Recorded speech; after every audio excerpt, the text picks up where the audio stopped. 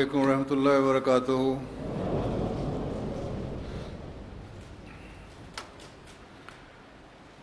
أشهد أن لا إله إلا الله وحده لا شريك له وأشهد أن محمدا عبده ورسوله. أما بعد فأعوذ بالله من الشيطان الرجيم. بسم الله الرحمن الرحيم. الحمد لله رب العالمين. الحمد لله رب العالمين. الرحمن الرحيم. مالك يوم الدين. إياك نعبد وإياك نستعين. اهدنا الصراط المستقيم. صراط الذين أنعمت عليهم غير المغضوب عليهم ولا الضالين.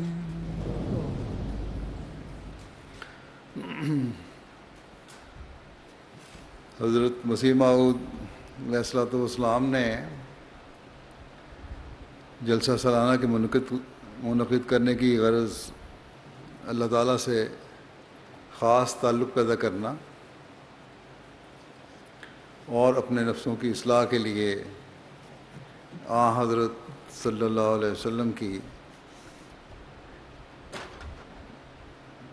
ارشادات سننا اور ان پر عمل کرنا بتایا ہے. گویا اپنی روحانی پیاس بجھانے کے لیے ہم ان دنوں میں جمع ہوتے ہیں. بس اس مقصد کو ہمیشہ ہمیں اپنے سامنے رکھنا چاہیے.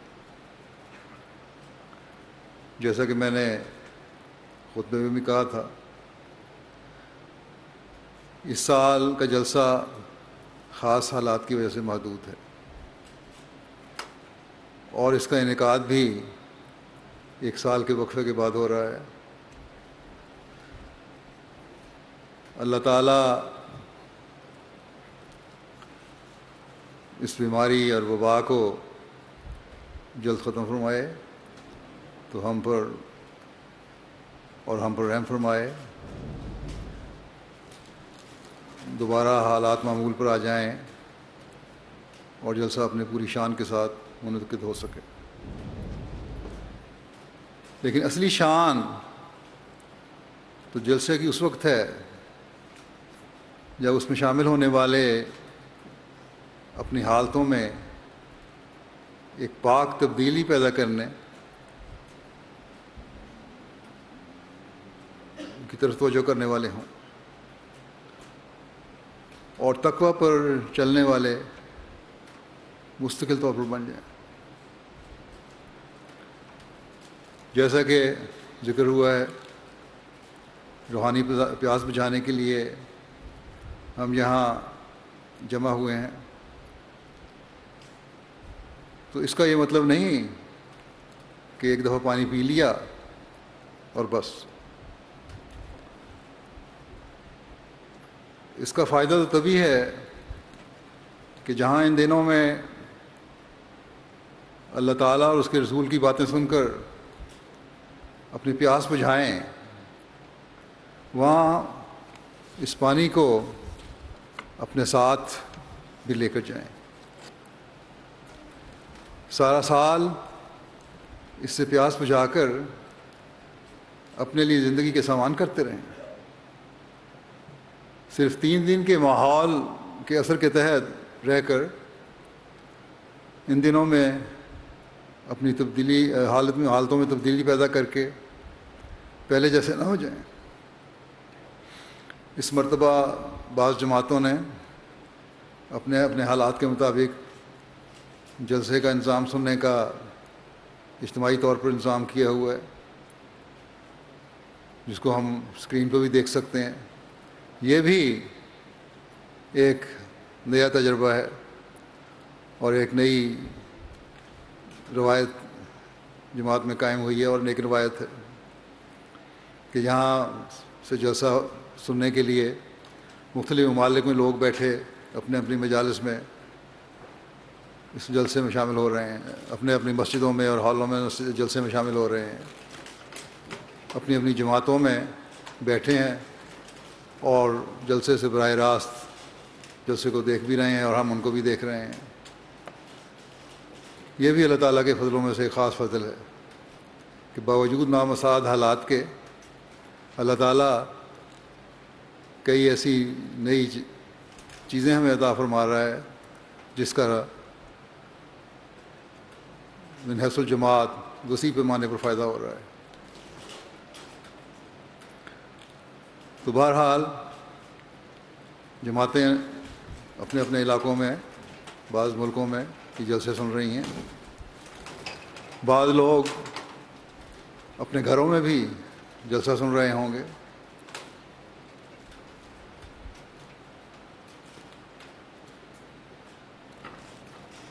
تو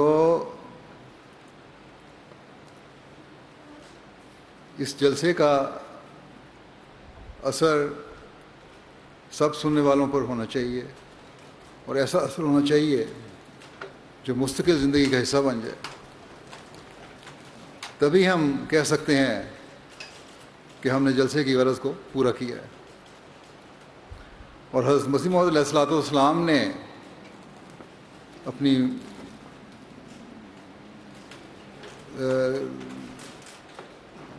حضرت مسیح موعود علیہ الصلوۃ والسلام سے اپنی بیعت کا حق ادا کیا، اور نتیجتاً حضرت مسیح موعود علیہ الصلوۃ والسلام کی دعاؤں سے بھی حصہ پانے والے ہیں یا بن رہے ہیں۔ اگر یہ نہیں تو ہم ان انعامات سے محروم رہیں گے جو جلسہ سے وابستہ ہیں۔ اس زمانے میں یہ اللہ تعالیٰ کا ہم پر بڑا احسان ہے کہ اس نے ہمیں حضرت مسیح موعود علیہ الصلوۃ والسلام کو ماننے کی توفیق عطا فرمائی، جنہوں نے ہمیں وہ راہیں دکھائیں جو اللہ تعالیٰ اور اس کے رسول صلی اللہ علیہ وسلم کے احکامات کی راہیں ہیں، جن پر چل کر ہم اللہ تعالیٰ کا قرب پا سکتے ہیں اور آن حضرت صلی اللہ علیہ وسلم کی حقیقی امت بن کر آپ صلی اللہ علیہ وسلم کی دعاؤں کے فیض سے فیض یاب ہو سکتے ہیں۔ بس ان دنوں میں ہم میں سے ہر ایک کو چاہیے کہ وہ خاص طور پر اس پر توجہ دے، چاہے وہ یہاں جلسہ گاہ میں آ کر جلسہ سن رہا ہے یا جماعتی اجتماعی انتظام کے تحت جلسہ سن رہا ہے یا گھر میں بیٹھ کر جلسہ سن رہا ہے۔ ان باتوں کو اپنے سامنے رکھیں جو جلسہ سالانہ کے انعقاد کے مقاصد ہیں،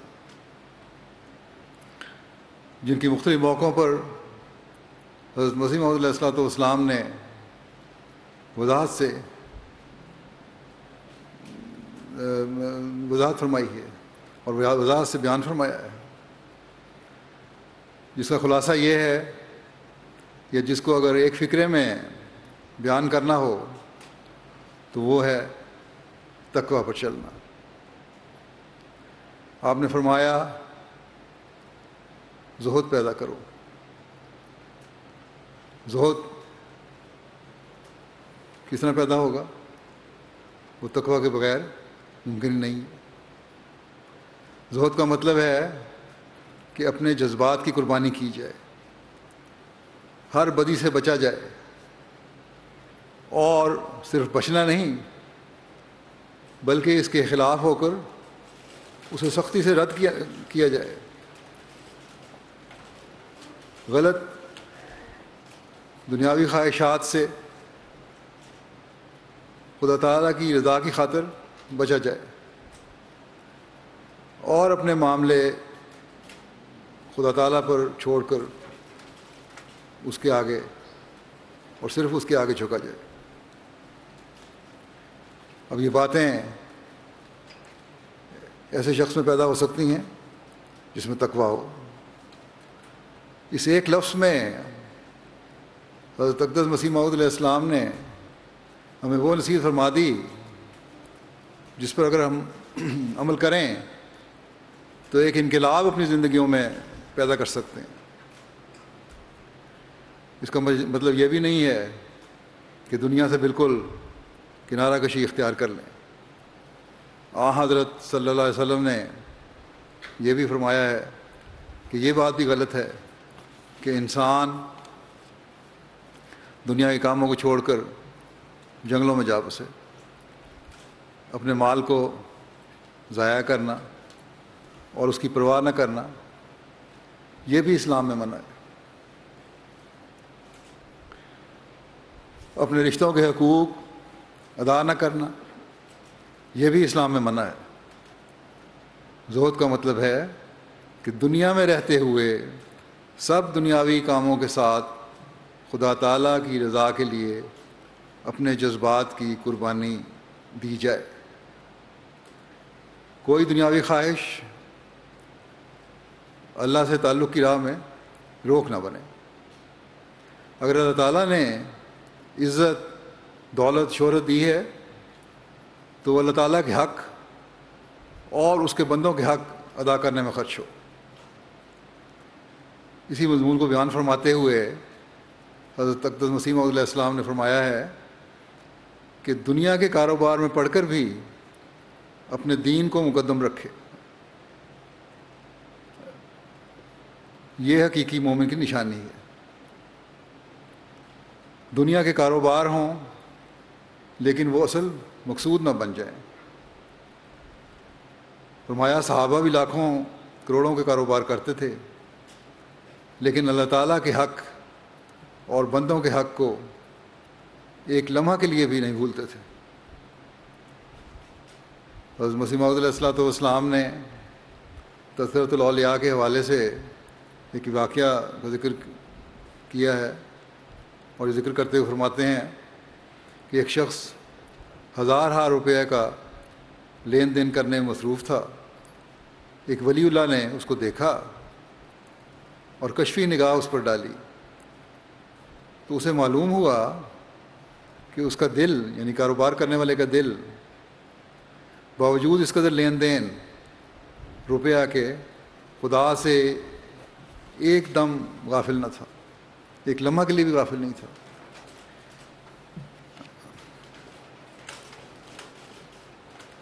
فرمایا کہ ایسے ہی آدمیوں کے متعلق خدا تعالیٰ نے فرمایا ہے کہ لا تلہیہم تجارت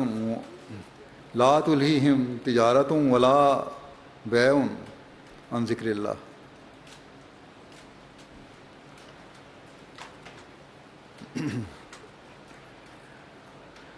کوئی تجارت اور خرید و فروخت ان کو غافل نہیں کرتی, اور انسان کا کمال بھی یہی ہے کہ اپنے آپ کو دنیاوی کاروبار میں بھی مصروف رکھے اور پھر خدا کو بھی نہ بھولے.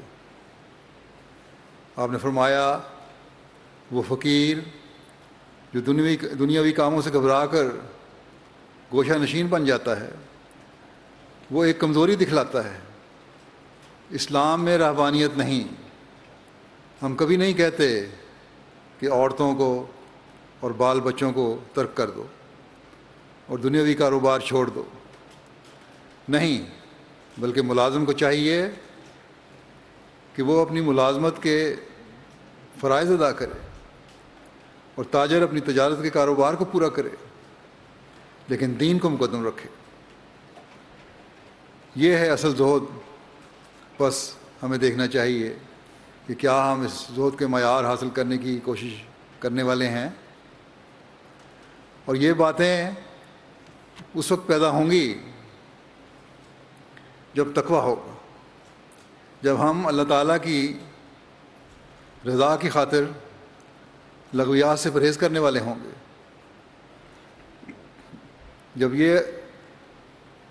جب ہم بد اخلاقی سے بچنے کی کوشش کرنے والے ہوں گے، اور نہ صرف بد اخلاقی سے بچنے بلکہ اعلیٰ اخلاق کے نمونے دکھانے والے ہوں گے، بیہودہ باتوں سے بچنے والے اور اچھی باتوں کے پھیلانے والے ہوں گے۔ ہماری دولت،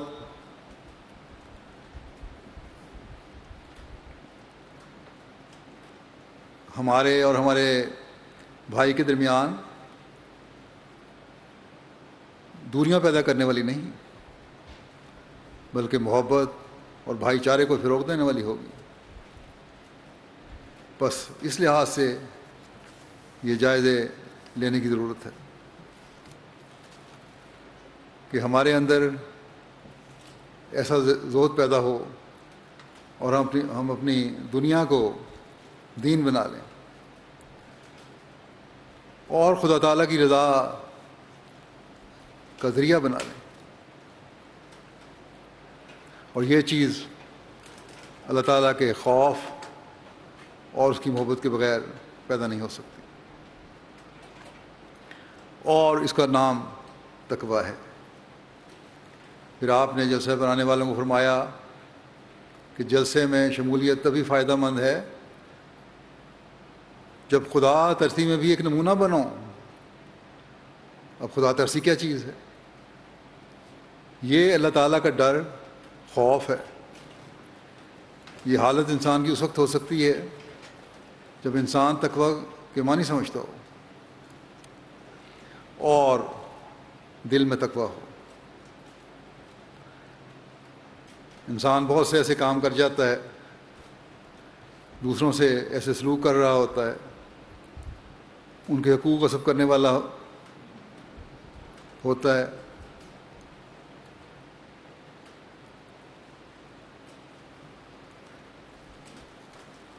ان کاموں کی وجہ سے، اور اس کو پتہ نہیں لگ رہا ہوتا کہ میں کیا کر رہا ہوں، یا پتہ لگ بھی رہا ہوتا ہے تو شیطان کے دھوکے میں آ جاتا ہے۔ اگر خدا ترسی ہو، اللہ تعالیٰ کا خوف ہو، یہ یقین ہو کہ خدا تعالیٰ میری ہر بات کو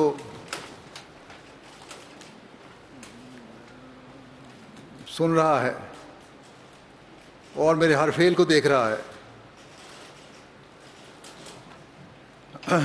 اور غلط باتوں اور غلط کاموں کی وہ سزا بھی دیتا ہے، تو انسان کے دل میں خدا ترسی تبھی پیدا ہوتی ہے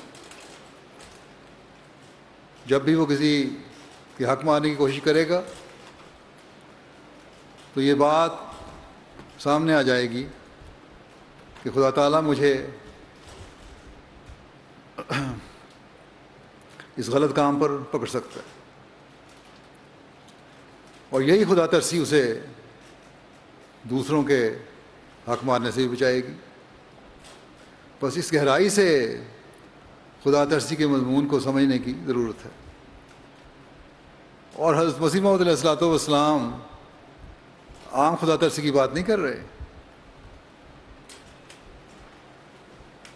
بلکہ فرماتے ہیں کہ اس کے معیار اتنے بلند ہوں کہ تم ایک نمونہ بن جاؤ۔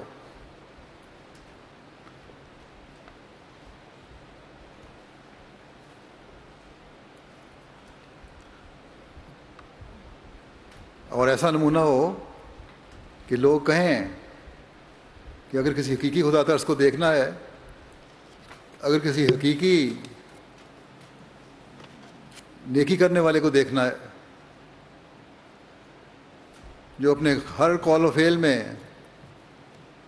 خدا تعالیٰ کے ڈر کو سامنے رکھتا ہے، تو اس شخص کو دیکھو، اس احمدی کو دیکھو۔ بس ہمیں اپنے جائزے لینے چاہیے کہ کیا یہ معیار ہم حاصل کرنے کی کوشش کر رہے ہیں، پھر فرمایا پرہیزگاری میں بھی بڑھو، اس میں بھی تمہیں ایک نمونہ ہونا چاہیے، یعنی ہر قسم کے گناہوں سے بچنے کی طرف توجہ ہو۔ آپ بڑی بڑی نیکیوں کو بھی بیان فرما رہے ہیں، بڑے بڑے گناہوں اور چھوٹے کو بھی بیان فرما رہے ہیں، اور ساتھ ہی چھوٹے گناہوں سے بچنے کی تلقین فرما رہے ہیں۔ پھر فرماتے ہیں کہ پرہیزگاری میں بھی نمونہ بنو۔ یہ باتیں جو بیان ہوئی ہیں، بے شک ایک متقی کی شان ہے، لیکن وہ جو حقیقی تقوی پر چلنے والا ہے، وہ جو حقیقت میں بیعت کا حق ادا کرنے والا ہے،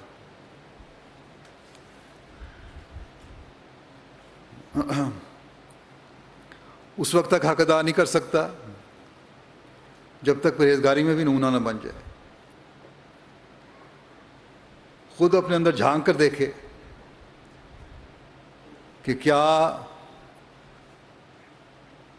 جو برائیاں میرے اندر ہیں اور کون سی برائیاں میرے اندر ہیں، ان کو میں دور کرنے کی کوشش کر رہا ہوں، اور کن نیکیوں کی مجھ میں کمی ہے اور اس کمی کو دور کرنے کی کوشش کر رہا ہوں۔ تب یہ نمونہ بنتا ہے انسان۔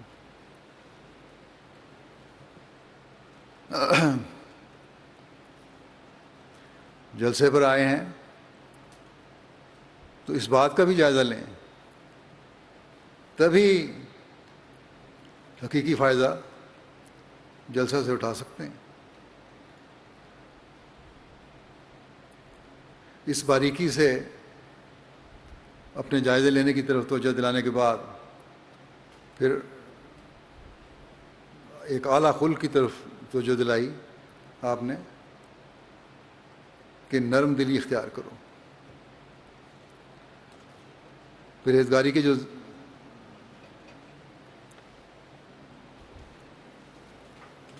پرہیزگاری کی جو زینے ہیں، تقویٰ پر چلنے کے جو راستے ہیں، اللہ تعالیٰ کا قرب پانے کے جو ذریعے ہیں، اللہ تعالیٰ کی رضا کی جنتوں میں داخل ہونے کے جو دروازے ہیں، اللہ تعالیٰ کی محبت کو حاصل کرنے کے جو ذریعہ ہے، ان میں سے ایک نرم دلی بھی ہے۔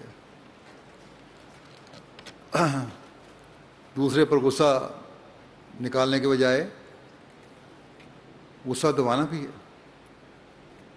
دوسروں کے لیے ان کے قصوروں کے باوجود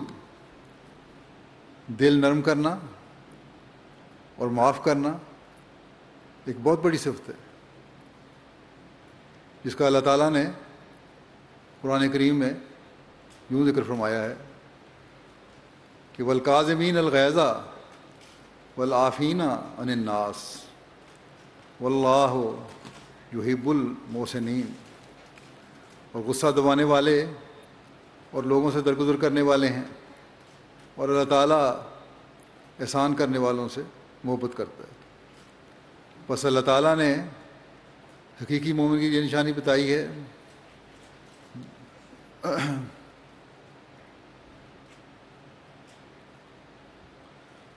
جو اس طرح اپنی حالتوں میں تبدیلی پیدا کرے۔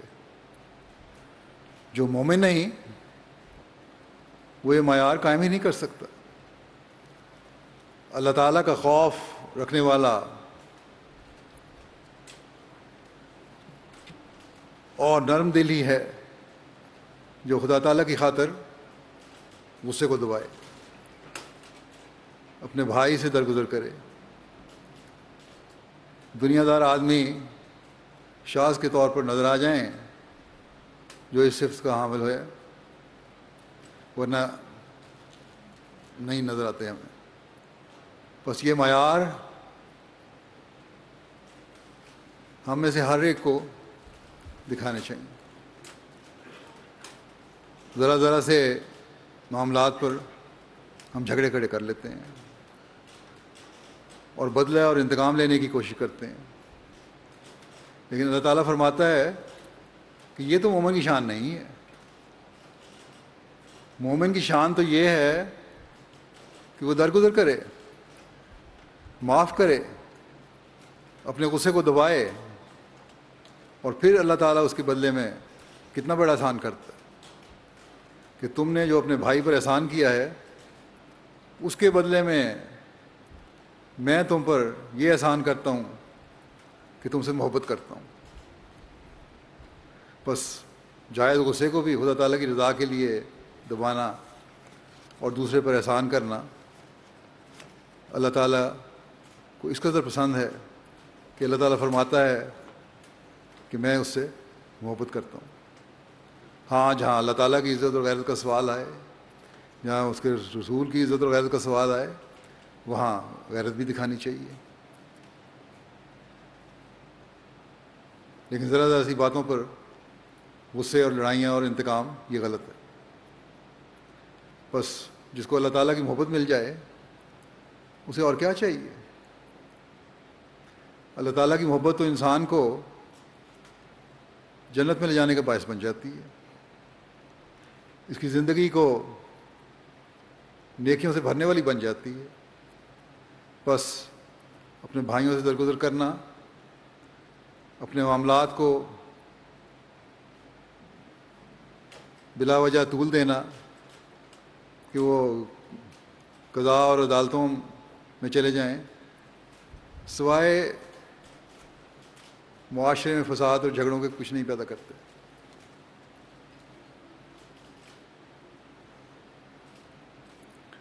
اور ایک حقیقی مومن کو ان سے بچنا چاہیے. اللہ تعالیٰ نے صرف یہ نہیں فرمایا کہ غصہ دباؤ، وہ کہ یہ بھی بہت بڑی نیکی ہے. غصہ کو دبانا بہت مشکل کام ہے اور بہت بڑی نیکی ہے، لیکن اللہ تعالیٰ تو ہمیں اس سے اونچے مقام پر پہنچنے کی تلقین فرما رہا ہے. اور حضرت مسیح علیہ الصلوۃ والسلام تو ہمیں اس مقام پر دیکھنا چاہتے ہیں کہ سچے دل سے معاف بھی کرو، ہلکی سی بھی قدور دل میں نہ رہے، اور یہی حقیقی عفو ہے، اور یہی دل کی نرمی ہے، اور یہی وہ مقام ہے جب اللہ تعالیٰ محبت بھی کرتا ہے. بس اگر ہم اپنی زندگیوں کو اس معیار پر لے آئیں گے تو پھر ہی ہم حضرت مسیح علیہ الصلوۃ والسلام کی خواہش کے مطابق اس جلسہ کے مقصد کو پورا کرنے والے ہوں گے. اب ہر ایک اپنے دل کا خود جائزہ لے سکتا ہے کہ کیا ہم اس مقام پر پہنچنے کی کوشش کر رہے ہیں. گو غیروں کو جماعت میں یہ تعلق اور محبت بہت نظر آتا ہے، لیکن اس کے معیار پر ہمیں تب راضی ہونا چاہیے جب ہم میں سے ہر ایک دوسرے کے لیے اس نرم دلی اور عفو کے معیار پر پہنچے کہ جہاں قدم قدم پر احسان کے نمونے نظر آئیں. حضرت صلی اللہ علیہ وسلم نے ہمیں اس بارے میں کس طرح سمجھایا ہے. آپ فرماتے ہیں کہ خدا تعالیٰ کی رضا کی خاطر غصے کا ایک گھونٹ پی لینا اتنا بڑا اجر رکھتا ہے کہ وہ کسی دوسری چیز کا نہیں ہے. خدا تعالیٰ کی رضا مد نظر ہونی چاہیے. بس ہم میں سے کتنے خوش قسمت ہیں وہ لوگ جو اپنے دلوں کی نرمی کو اس معیار پر پہنچانے کی کوشش کرتے ہیں. اور یہی وہ حقیقی تعلیم ہے جس سے محبت پھیلتی ہے اور نفرتوں کی دیواریں گرتی ہیں. بس اس جلسے پر حضرت مسیح موعود علیہ الصلوۃ والسلام کی خواہش کو پورا کرتے ہوئے اور اس تعلیم پر عمل کرتے ہوئے ہمیں محبت کو پھیلانے اور نفرتوں کی دیواریں گرانے کی بہت زیادہ کوشش کرنی چاہیے اور اس کی بہت زیادہ ضرورت ہے۔ حضرت اقدس مسیح علیہ السلام ایک جگہ ہمیں نصیحت کرتے ہوئے فرماتے ہیں، یاد رکھو کہ عقل اور جوش میں خطرناک دشمنی ہے۔ جب جوش اور غصہ آتا ہے تو عقل قائم نہیں رہ سکتی، لیکن جو صبر کرتا ہے اور بردباری کا نمونہ دکھاتا ہے اس کو ایک نور دیا جاتا ہے جس میں اس کی عقل اور فکر کی قوتوں میں ایک نئی روشنی پیدا ہو جاتی ہے، اور پھر نور سے نور پیدا ہوتا ہے۔ غصے اور جوش کی حالت میں چونکہ دل و دماغ تاریک ہوتے ہیں، اس لیے پھر تاریکی سے تاریکی پیدا ہوتی ہے۔ پھر ایک موقع پر آپ نے فرمایا، یاد رکھو جو شخص سختی اور غضب میں آ جاتا ہے اس کی زبان سے معرفت اور حکمت کی باتیں ہرگز نہیں نکل سکتی، وہ دل حکمت کی باتوں سے محروم کیا جاتا ہے جو اپنے مقابل کے سامنے جلد تیش میں آ کر آپے سے باہر ہو جاتا ہے۔ گندا دہن اور بے لگام کے ہونٹ لطائف کے چشمے سے بے نصیب اور محروم کیے جاتے ہیں۔ نیکی کی باتیں اور معرفت کی باتیں اس کے منہ سے نہیں نکلتی، وہ محروم ہو جاتا ہے ان باتوں سے۔ فرمایا غضب اور حکمت دونوں جمع نہیں ہو سکتے۔ جو مغضوب الغضب ہوتا ہے اس کی عقل موٹی اور فہم کند ہوتا ہے، اس کو کبھی کسی میدان میں غلبہ اور نصرت نہیں دیے جاتے۔ غضب نصف جنون ہے، جب زیادہ بھڑکتا ہے تو پورا جنون ہو جاتا ہے۔ بس غصہ صرف عارضی نقصان کا باعث نہیں بنتا کہ ایک فریق کو غصہ آیا، جواب میں دوسرے فریق کو غصہ آیا، لڑائی ہو گئی، ایک دوسرے کو نقصان پہنچایا، بلکہ ایسے غصہ رکھنے والے آدمی حکمت اور عقل کی باتوں سے بھی محروم ہو جاتے ہیں۔ گندا دہن، غلیظ زبان استعمال کرنے والے کے منہ سے نیکی اور معرفت کی باتیں نکل ہی نہیں سکتی، اور نیکی اور معرفت کی باتیں نہ نکلیں تو وہ پھر تقویٰ سے خالی ہو جاتا ہے۔ اور پھر یہاں اس جلسے کے روحانی ماحول سے اگر کوئی ایسا شخص ہے تو اسے کچھ بھی حصہ نہیں مل سکتا۔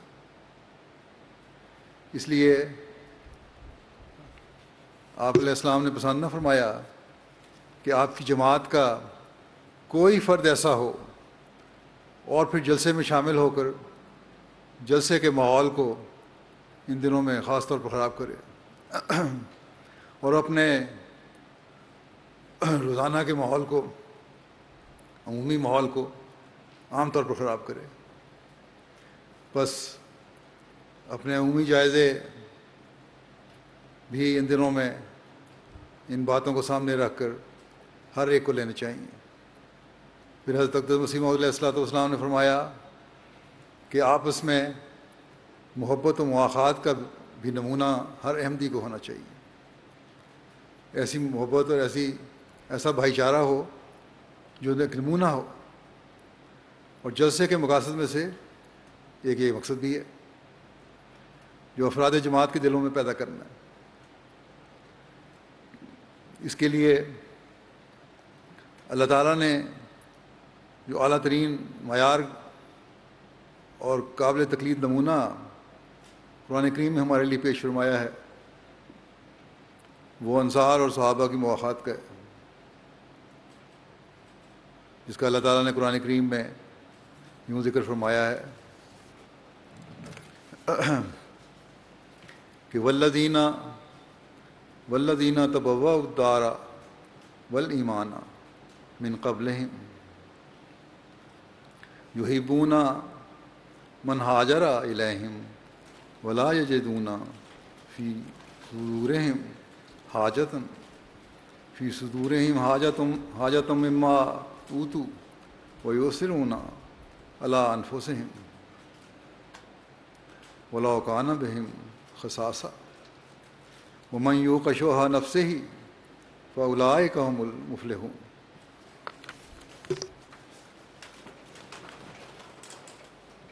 اور اسی طرح وہ مال ان لوگوں کے لیے بھی ہے جو مدینے میں پہلے سے رہتے تھے اور مہاجرین کے آنے سے پہلے ایمان قبول کر چکے تھے اور ان سے محبت کرتے تھے، جو ان کی طرف ہجرت کر کے آئے اور اپنے دلوں میں اس مال کی کوئی خواہش نہیں رکھتے تھے جو ان کو دیا گیا تھا، اور باوجود اس کے کہ خود غریب تھے مہاجرین کو اپنے نفسوں پر ترجیح دیتے تھے. اور جن لوگوں کو اپنے نفس کے بخل سے محفوظ رکھا جائے ایسے تمام لوگ بامراد ہونے والے ہیں. بس یہ تھے وہ لوگ جن کے نمونے پر چلنے کے لیے حضرت صلی اللہ علیہ وسلم نے ہمیں تلقین فرمائی. ایسی محبت اور ایسی مواخات تھی، ایسا بھائی چارہ تھا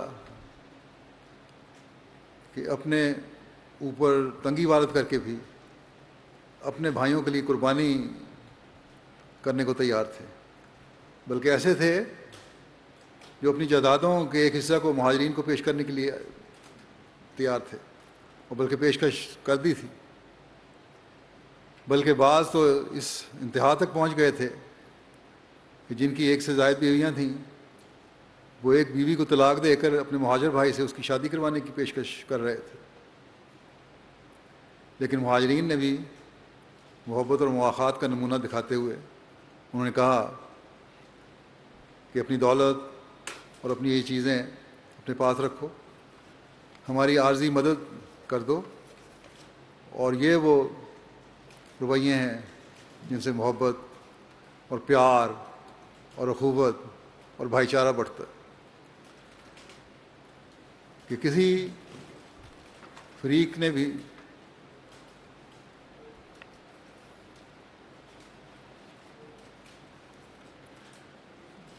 لالچ نہیں دکھائی اور تنگی کا نمونہ نہیں دکھایا. آج کل تو بعض ایسے لوگ ہیں جو اپنے سگے بہن بھائیوں کی بھی جائیداد کے حصے غصب کرنے کی کوشش کرتے ہیں اور پھر مقدمہ بازیاں ہوتی ہیں.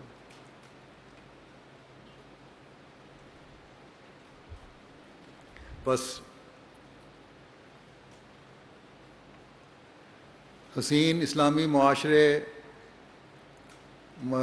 جو حضرت مسیح موعود علیہ الصلوۃ والسلام قائم کرنے کے لیے آئے تھے، جس کا نمونہ ہمیں صحابہ میں نظر آتا ہے، اور آپ علیہ السلام نے فرمایا کہ تم بھی وہ نمونہ بنو. اس حسین معاشرے کے پیدا کرنے کے لیے کی تربیت کے لیے ان جلسوں کا انعقاد آپ نے فرمایا تھا کہ ان دنوں میں محبت پیار کے پھیلانے اور قربانی کرنے کی تربیت حاصل کرو. حضرت مسیح موعود علیہ الصلوۃ والسلام نے ایک موقع پر فرمایا کہ تم آپس میں ایسے ہو جاؤ جیسے ایک ماں کے پیٹ سے دو بھائی. وہ بعض دفعہ سگے بھائی بھی اس رشتہ اخوت کو نہیں نبھاتے، لیکن عموماً سگے بھائی اس رشتہ اخوت کو ہر طرح نبھانے کی کوشش کرتے ہیں. اور یہ سب کچھ بھائی چارے اور پیار کے رشتے کو نبھانا خدا تعالیٰ کی خاطر ہو. ہر فعل ایک مومن کا جو بھی ہوتا ہے وہ خدا تعالیٰ کی خاطر ہو، تبھی یہ تقویٰ ہے.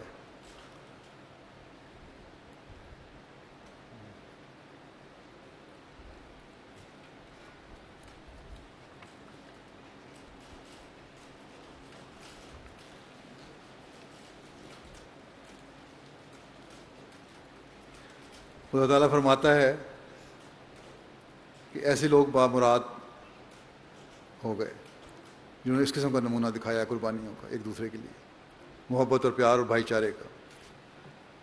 یہ اللہ تعالیٰ کی نظر میں ان کے عمل مقبول ہو گئے، دنیا میں بھی اللہ تعالیٰ کو راضی کرنے والے بن گئے اور اگلے جہان میں بھی اللہ تعالیٰ کی رضا کی جنتوں کو حاصل کرنے والے بن گئے۔ کون ہے جس کو خدا تعالیٰ پر ایمان اور یقین ہو، پھر اس کی رضا کی جنتوں میں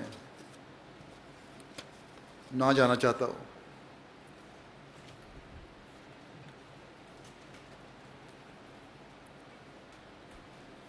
کوئی حقیقی ایمان والا یہ کبھی نہیں چاہے گا کہ وہ خدا تعالیٰ کی خوشنودی حاصل نہ کرے۔ بس اس کے حصول کے لیے ہمیں یہ نمونے قائم کرنے کی ضرورت ہے۔ حضرت صلی اللہ علیہ وسلم نے فرمایا کہ اللہ تعالیٰ قیامت کے دن فرمائے گا کہ کہاں ہیں وہ لوگ جو میرے جلال اور میری عظمت کے لیے ایک دوسرے سے محبت کرتے تھے؟ آج جب کہ میرے سائے کے سوا کوئی سایہ نہیں ہے، میں انہیں اپنے سایہ رحمت میں جگہ دوں گا۔ یہ اللہ تعالیٰ فرماتا ہے۔ کس اعلیٰ مقام تک پہنچا رہا ہے اللہ تعالیٰ مومنین کو؟ اللہ تعالیٰ آپس میں محبت و اخوت کے رشتے کو نبھانے والوں کو کس قدر احسان ہے اس کا۔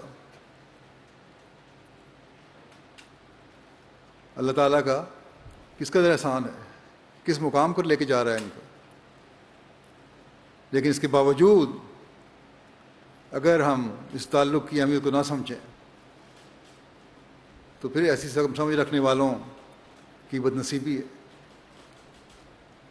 حضرت مسیح موعود علیہ السلام نے محبت و اخوت کے رشتے کو قائم رکھنا بھی اپنی بعثت کے مقاصد میں سے بیان فرمایا ہے، اور اس اہمیت کے پیش نظر آپ نے اپنے جلسہ سالانہ کے مقاصد میں بھی اسے رکھا ہے۔ بس ہمیں چاہیے کہ آپس کی رنجشوں اور شکووں کو ختم کر کے محبت اور پیار کی فضا کو قائم کریں، اور وہ حقیقی مومن بنیں اور ایسے نمونے قائم کریں جس طرح کے نمونے صحابہ نے ہمارے سامنے رکھے تھے۔ اپنی جھوٹی اناؤں اور غیرتوں کو دفن کر دیں۔ پھر آپ نے فرمایا کہ جلسہ پر آنے والے، اس میں شامل ہونے والے اپنے اندر انکسار اور عاجزی کی عادت بھی پیدا کریں۔ اللہ تعالیٰ کے کو انکسار اور عاجزی بہت پسند ہے۔ حضرت مسیح موعود علیہ السلام کو بھی ایک موقع پر اللہ تعالیٰ نے الہاماً فرمایا کہ تیری عاجزانہ راہیں اسے پسند آئیں۔ بس اگر اللہ تعالیٰ کی رضا کی راہیں تلاش کرنی ہیں تو پھر عاجزانہ راہوں کی تلاش کرنی ہوگی۔ قرآن کریم میں بھی اس طرح توجہ دلاتے ہوئے اللہ تعالیٰ نے فرمایا ہے وَلَا تُصَعِّرْ خَدَّكَ لِلنَّاسِ وَلَا تَمْشِ فِي الْأَرْضِ مَرَحًا إِنَّ اللَّهَ لَا يُحِبُّ كُلَّ مُخْتَالٍ فَخُورٍ۔ اور اپنے گال غصہ سے لوگوں کے سامنے مت پھلا، اور زمین پہ تکبر سے مت چل۔ اللہ کسی بھی شیخی کرنے والے اور فخر کرنے والے سے پیار نہیں کرتا۔ بس اگر اللہ تعالیٰ کا پیار حاصل کرنا ہے تو عاجزی پیدا کرو۔ حضرت مسیح موعود علیہ السلام اپنے ایک شعر میں فرماتے ہیں بدتر بنو ہر ایک سے اپنے خیال میں، شاید کہ اس سے دخل ہو دارالوصال میں۔ بس اصل مقام انسان کو اپنی بڑائی بیان کرنے یا فخر سے گردن اکڑانے یا دوسروں پر اپنی برتری ثابت کرنے سے نہیں ملتا، بلکہ خدا تعالیٰ کے قرب کا مقام عاجزی اختیار کرنے سے ملتا ہے۔ حضرت اقدس مسیح موعود علیہ السلام ایک موقع پر فرماتے ہیں کہ تکبر کئی قسم کا ہوتا ہے۔ کبھی یہ آنکھ سے نکلتا ہے جبکہ دوسرے کو گھور کر دیکھتا ہے، تو اس کے یہی معنی ہوتے ہیں کہ دوسرے کو حقیر سمجھتا ہے۔ اور اپنے آپ کو بڑا سمجھتا ہے. کبھی زبان سے نکلتا ہے اور کبھی اس کا اظہار سر سے ہوتا ہے اور کبھی ہاتھ اور پاؤں سے بھی ثابت ہوتا ہے. غرض ہے کہ تکبر کے کئی چشمے ہیں اور مومن کو چاہیے کہ ان تمام چشموں سے بچتا رہے اور اس کا کوئی عضو ایسا نہ ہو جس سے تکبر کی بو آوے اور وہ تکبر ظاہر کرنے والا ہو. فرمایا بہت سے آدمی اپنے آپ کو خاکسار سمجھتے ہیں، کہتے ہیں ہم بڑے خاکسار ہیں، لیکن ان میں بھی کسی نہ کسی نوع کا تکبر ہوتا ہے. اس لیے تکبر کی باریک در باریک قسموں سے بچنا چاہیے. بعض وقت یہ تکبر دولت سے پیدا ہوتا ہے. آپ فرماتے ہیں بعض وقت یہ تکبر دولت سے پیدا ہوتا ہے. دولت مند متکبر دوسرے کو کنگال سمجھتا ہے اور کہتا ہے کہ یہ کون ہے جو میرا مقابلہ کرے. بعض اوقات خاندان اور ذات کا تکبر ہوتا ہے اور سمجھتا ہے میری ذات بڑی ہے اور یہ چھوٹی ذات کا ہے. بعض وقت تکبر علم سے بھی پیدا ہوتا ہے. ایک شخص غلط بولتا ہے تو یہ فوراً پکڑتا ہے اور شور مچاتا ہے کہ اس کو تو ایک لفظ بھی صحیح بولنا نہیں آتا. غرض مختلف قسمیں تکبر کی ہوتی ہیں اور یہ سب کی سب انسان کو نیکیوں سے محروم کر دیتی ہیں اور لوگوں کو نفع پہنچانے سے روک دیتی ہیں.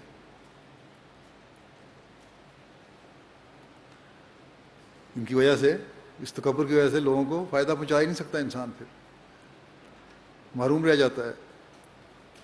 فرمایا ان سب سے بچنا چاہیے. آپ نے فرمایا مگر ان سب سے بچنا ایک موت کو چاہتا ہے. بچنا چاہیے لیکن بچنے کے لیے ایک جہاد کرنا پڑے گا.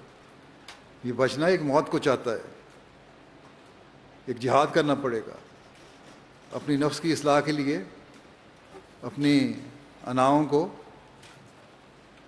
دبانا ہوگا، اپنی اناؤں کو مارنا ہوگا.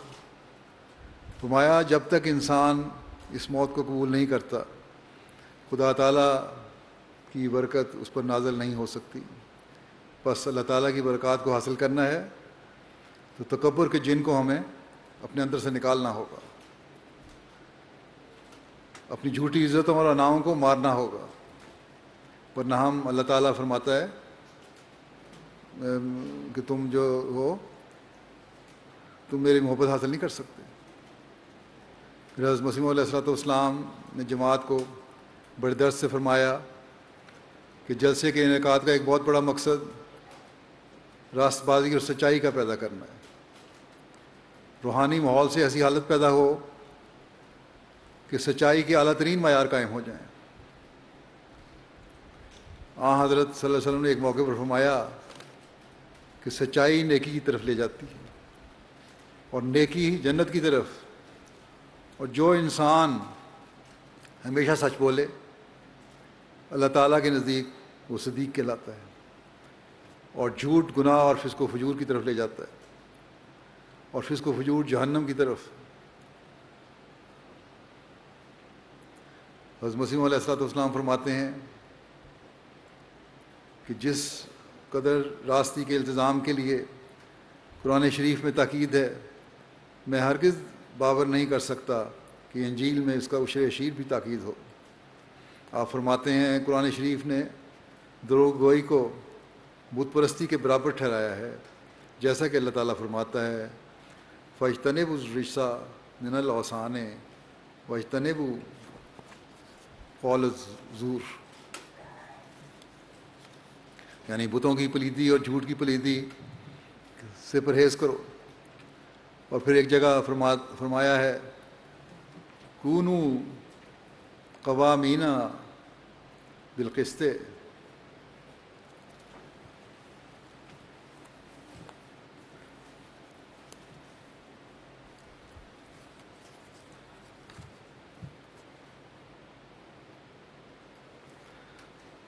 کونو قوامین بالقسط.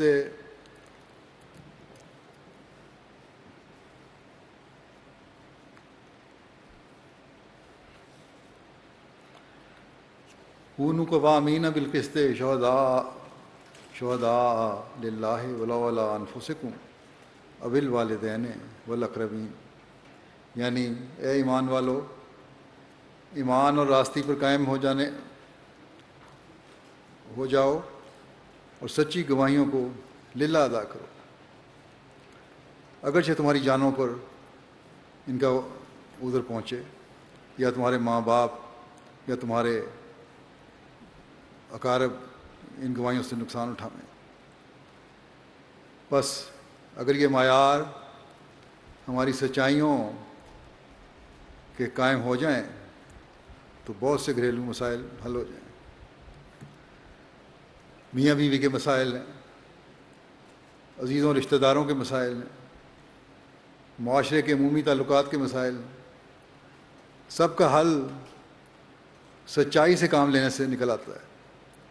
بس ہمیں ان سب باتوں پر غور کرنے کی ضرورت ہے۔ اگر ہم حضرت مسیح موعود علیہ السلام کی خواہش کے مطابق یہ اعلیٰ اخلاق اپنا لیں اور برائیوں سے بچ جائیں تو ایک پاک اور حسین معاشرے کا قیام ہم کر سکتے ہیں۔ یہ بھی یاد رہے کہ ان تمام نیکیوں پر عمل اور برائیوں سے اس وقت نکلا جا سکتا ہے جب ہم تقویٰ پر چلنے والے ہوں گے، جیسا کہ میں کہہ رہا ہوں، پہلے کہتا آیا ہوں شروع سے۔ حضرت مسیح موعود علیہ السلام نے اسی لیے تقویٰ پر ہمیں خاص طور پر توجہ دلائی ہے۔ ایک جگہ آپ فرماتے ہیں کہ تقویٰ اختیار کرو، تقویٰ ہر چیز کی جڑ ہے۔ تقویٰ کے معنی ہیں ہر ایک باریک در باریک رگے گناہ سے بچنا۔ تقویٰ اس کو کہتے ہیں کہ جس امر میں بدی کا شبہ بھی ہو، جس امر میں بدی کا شبہ بھی ہو، اس سے بھی کنارہ کرے، اس سے بھی بچ کے رہو۔ فرمایا دل کی مثال ایک بڑی نہر کی سی ہے جس میں سے اور چھوٹی چھوٹی نہریں نکلتی ہیں، جن کو سوا کہتے ہیں یا راجبا کہتے ہیں، چھوٹی نہریں نکلتی ہیں۔ دل کی نہر میں سے بھی چھوٹی نہریں نکلتی ہیں، مثلا زبان وغیرہ۔ اگر چھوٹی نہر یا سوئے کا پانی خراب اور گندا اور میلا ہو تو قیاس کیا جاتا ہے کہ بڑی نہر کا پانی بھی خراب ہے۔ بس اگر کسی کو دیکھو کہ اس کی زبان یا دست و پا وغیرہ میں سے کوئی عضو ناپاک ہے تو سمجھو کہ اس کا دل بھی ایسا ہی ہے۔ انسان کے عمل سے، اس کی باتوں سے، اس کی زبان سے پتہ لگ جاتا ہے کہ اس میں تقویٰ ہے کہ نہیں ہے۔ پھر آپ فرماتے ہیں کہ تقویٰ کے بہت سے اجزاء ہیں۔ عجب، خود پسندی، مال حرام سے پرہیز اور بد اخلاقی سے بچنا بھی تقویٰ ہے۔ جو شخص اچھے اخلاق ظاہر کرتا ہے اس کے دشمن بھی دوست بن ہو جاتے ہیں۔ اللہ تعالیٰ فرماتا ہے ادفع باللتی ہے آسن۔ اب خیال کرو کہ یہ ہدایت کیا تعلیم دیتی ہے۔ اس ہدایت میں اللہ تعالیٰ کا یہ منشا ہے کہ اگر مخالف گالی بھی دے تو اس کا جواب گالی سے نہ دیا جائے بلکہ اس پر صبر کیا جائے۔ اس کا نتیجہ یہ ہوگا کہ مخالف تمہاری فضیلت کا قائل ہو کر خود ہی نادم اور شرمندہ ہوگا، اور یہ سزا اس سزا سے بہت بہتر ہو اور بڑھ کر ہوگی جو انتقامی طور پر تم اس کو دے سکتے ہو۔ فرمایا یوں تو ایک ذرا سا آدمی اقدام قتل تک نوبت پہنچا سکتا ہے، لیکن انسانیت کا تقاضا اور تقویٰ کا منشا یہ نہیں ہے۔ خوش اخلاقی ایک ایسا جوہر ہے کہ موذی انسان پر بھی اس کا اثر پڑتا ہے۔ کسی نے کیا اچھا کہا ہے کہ لطف کے بیگانے شود ہلکے بے گوش۔ مہربانی کر، مہربانی کے بیگانہ بھی تمہارے حلقے میں آ جائے گا۔ پھر آپ فرماتے ہیں اصل بات جو قابل غور ہے وہ یہ ہے کہ انسان کو نیک بختی اور تقویٰ کی طرف توجہ کرنی چاہیے اور سعادت کی راہیں اختیار کرنی چاہیے، تب بھی کچھ بنتا ہے۔ ان اللہ لا یغیر ما بقوم حتی یغیروا ما بانفسہم۔ خدا تعالیٰ کسی قوم کی حالت نہیں بدلتا جب تک کہ خود وہ اپنی حالت کو تبدیل نہ کرے۔ خام خواہ کے ظن حفاظت کرنے اور بات کو انتہا تک پہنچانا یہ بالکل بیہودہ امر ہے۔ سب سے ضروری بات یہ ہے کہ لوگوں کو چاہیے کہ خدا تعالیٰ کی طرف رجوع کریں، نمازیں پڑھیں، زکوٰۃ دیں، اتلاف حقوق اور بدکاریوں سے باز آئیں، ایک دوسرے کے حقوق مارنے سے بچو اور بدکاریوں سے باز آئیں۔ یہ امر بخوبی ثابت ہے کہ بعض وقت جب صرف ایک شخص بدی کا ارتکاب کرتا ہے تو وہ سارے گھر اور سارے شہر کی ہلاکت کا موجب ہو جاتی ہے۔ بس بدیوں کو چھوڑ دو کہ وہ ہلاکت کا موجب ہیں۔ اللہ تعالیٰ کرے کہ ہم تقوی پر چلتے ہوئے اپنے اندر پاک تبدیلیاں پیدا کرنے والے ہوں، اور حضرت مسیح موعود علیہ السلام کی خواہش کے مطابق ہم اپنے اندر ایسا تقوی پیدا کریں جو ہمیں تمام برائیوں سے بچائے اور تمام نیکیاں بجا لانے کی توفیق عطا فرمائے، عطا کرے۔ یہ روحانی ماحول ہمارے اندر زہد، خدا ترسی، پرہیزگاری، نرم دلی، آپس کی محبت و اخوت، انکسار اور عاجزی اور سچائی کے اعلیٰ معیار پیدا کرنے والا بن جائے۔ جب ہم واپس جائیں یا جن تک یہ آواز پہنچ رہی ہے، جو جماعتی نظام کے تحت سن رہے ہیں جماعتوں میں بیٹھے، وہ ان سب میں یہ جلسے کا ماحول ایک انقلاب پیدا کرنے والا ہو، اور جب جلسے کے ماحول سے باہر نکلیں تو حقیقتاً ایک انقلاب ہماری حالتوں میں پیدا ہو جائے اور دنیا کو نظر آئے۔ تبھی ہم دنیا کو بھی زمانے کے امام کے پیغام سے، جو اسلام کا حقیقی پیغام ہے، پہنچا کر حق کی دعوت دے سکتے ہیں۔ ورنہ ہماری باتیں صرف باتوں کی حد تک ہیں۔ اللہ تعالیٰ ہمیں حضرت مسیح موعود علیہ السلام کے پیغام کو سمجھنے اور اس پر عمل کرنے کی توفیق عطا فرمائے۔ ہم دعا کریں گے ابھی۔ دعا میں موجودہ حالات سے نجات کے لیے بھی اللہ تعالیٰ سے دعا مانگیں، اللہ تعالیٰ فضل فرمائے انسانیت پر اور نکالے، اور اگر کہیں جنگوں کے خطرے ہیں تو ان کو بھی اللہ تعالیٰ دور فرمائے، معمول پر اللہ تعالیٰ جلد حالات لے کر آئے، اور حسب سابق ہمارے جیسے بھی اپنی شان و شوکت سے منعقد ہوں اور ان کے اثر بھی دیر پا ہوں، اور دنیا کے ہر ملک میں جس شان سے جلسے ہوتے تھے اسی طرح ہو سکیں۔ پاکستان کے احمدیوں کے لیے بھی دعا کریں، اللہ تعالیٰ ان کو بھی پریشانیوں سے بچائے، اور دنیا کے مظلوموں کے لیے بھی دعا کریں، اللہ تعالیٰ ان سب کو ظلموں سے نجات دے۔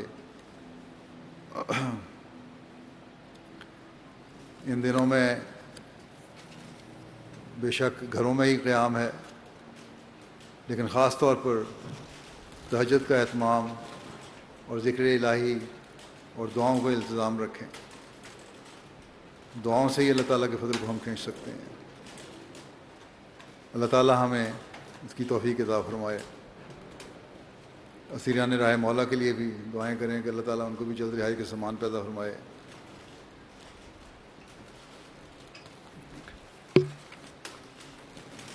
دعا کر لیں۔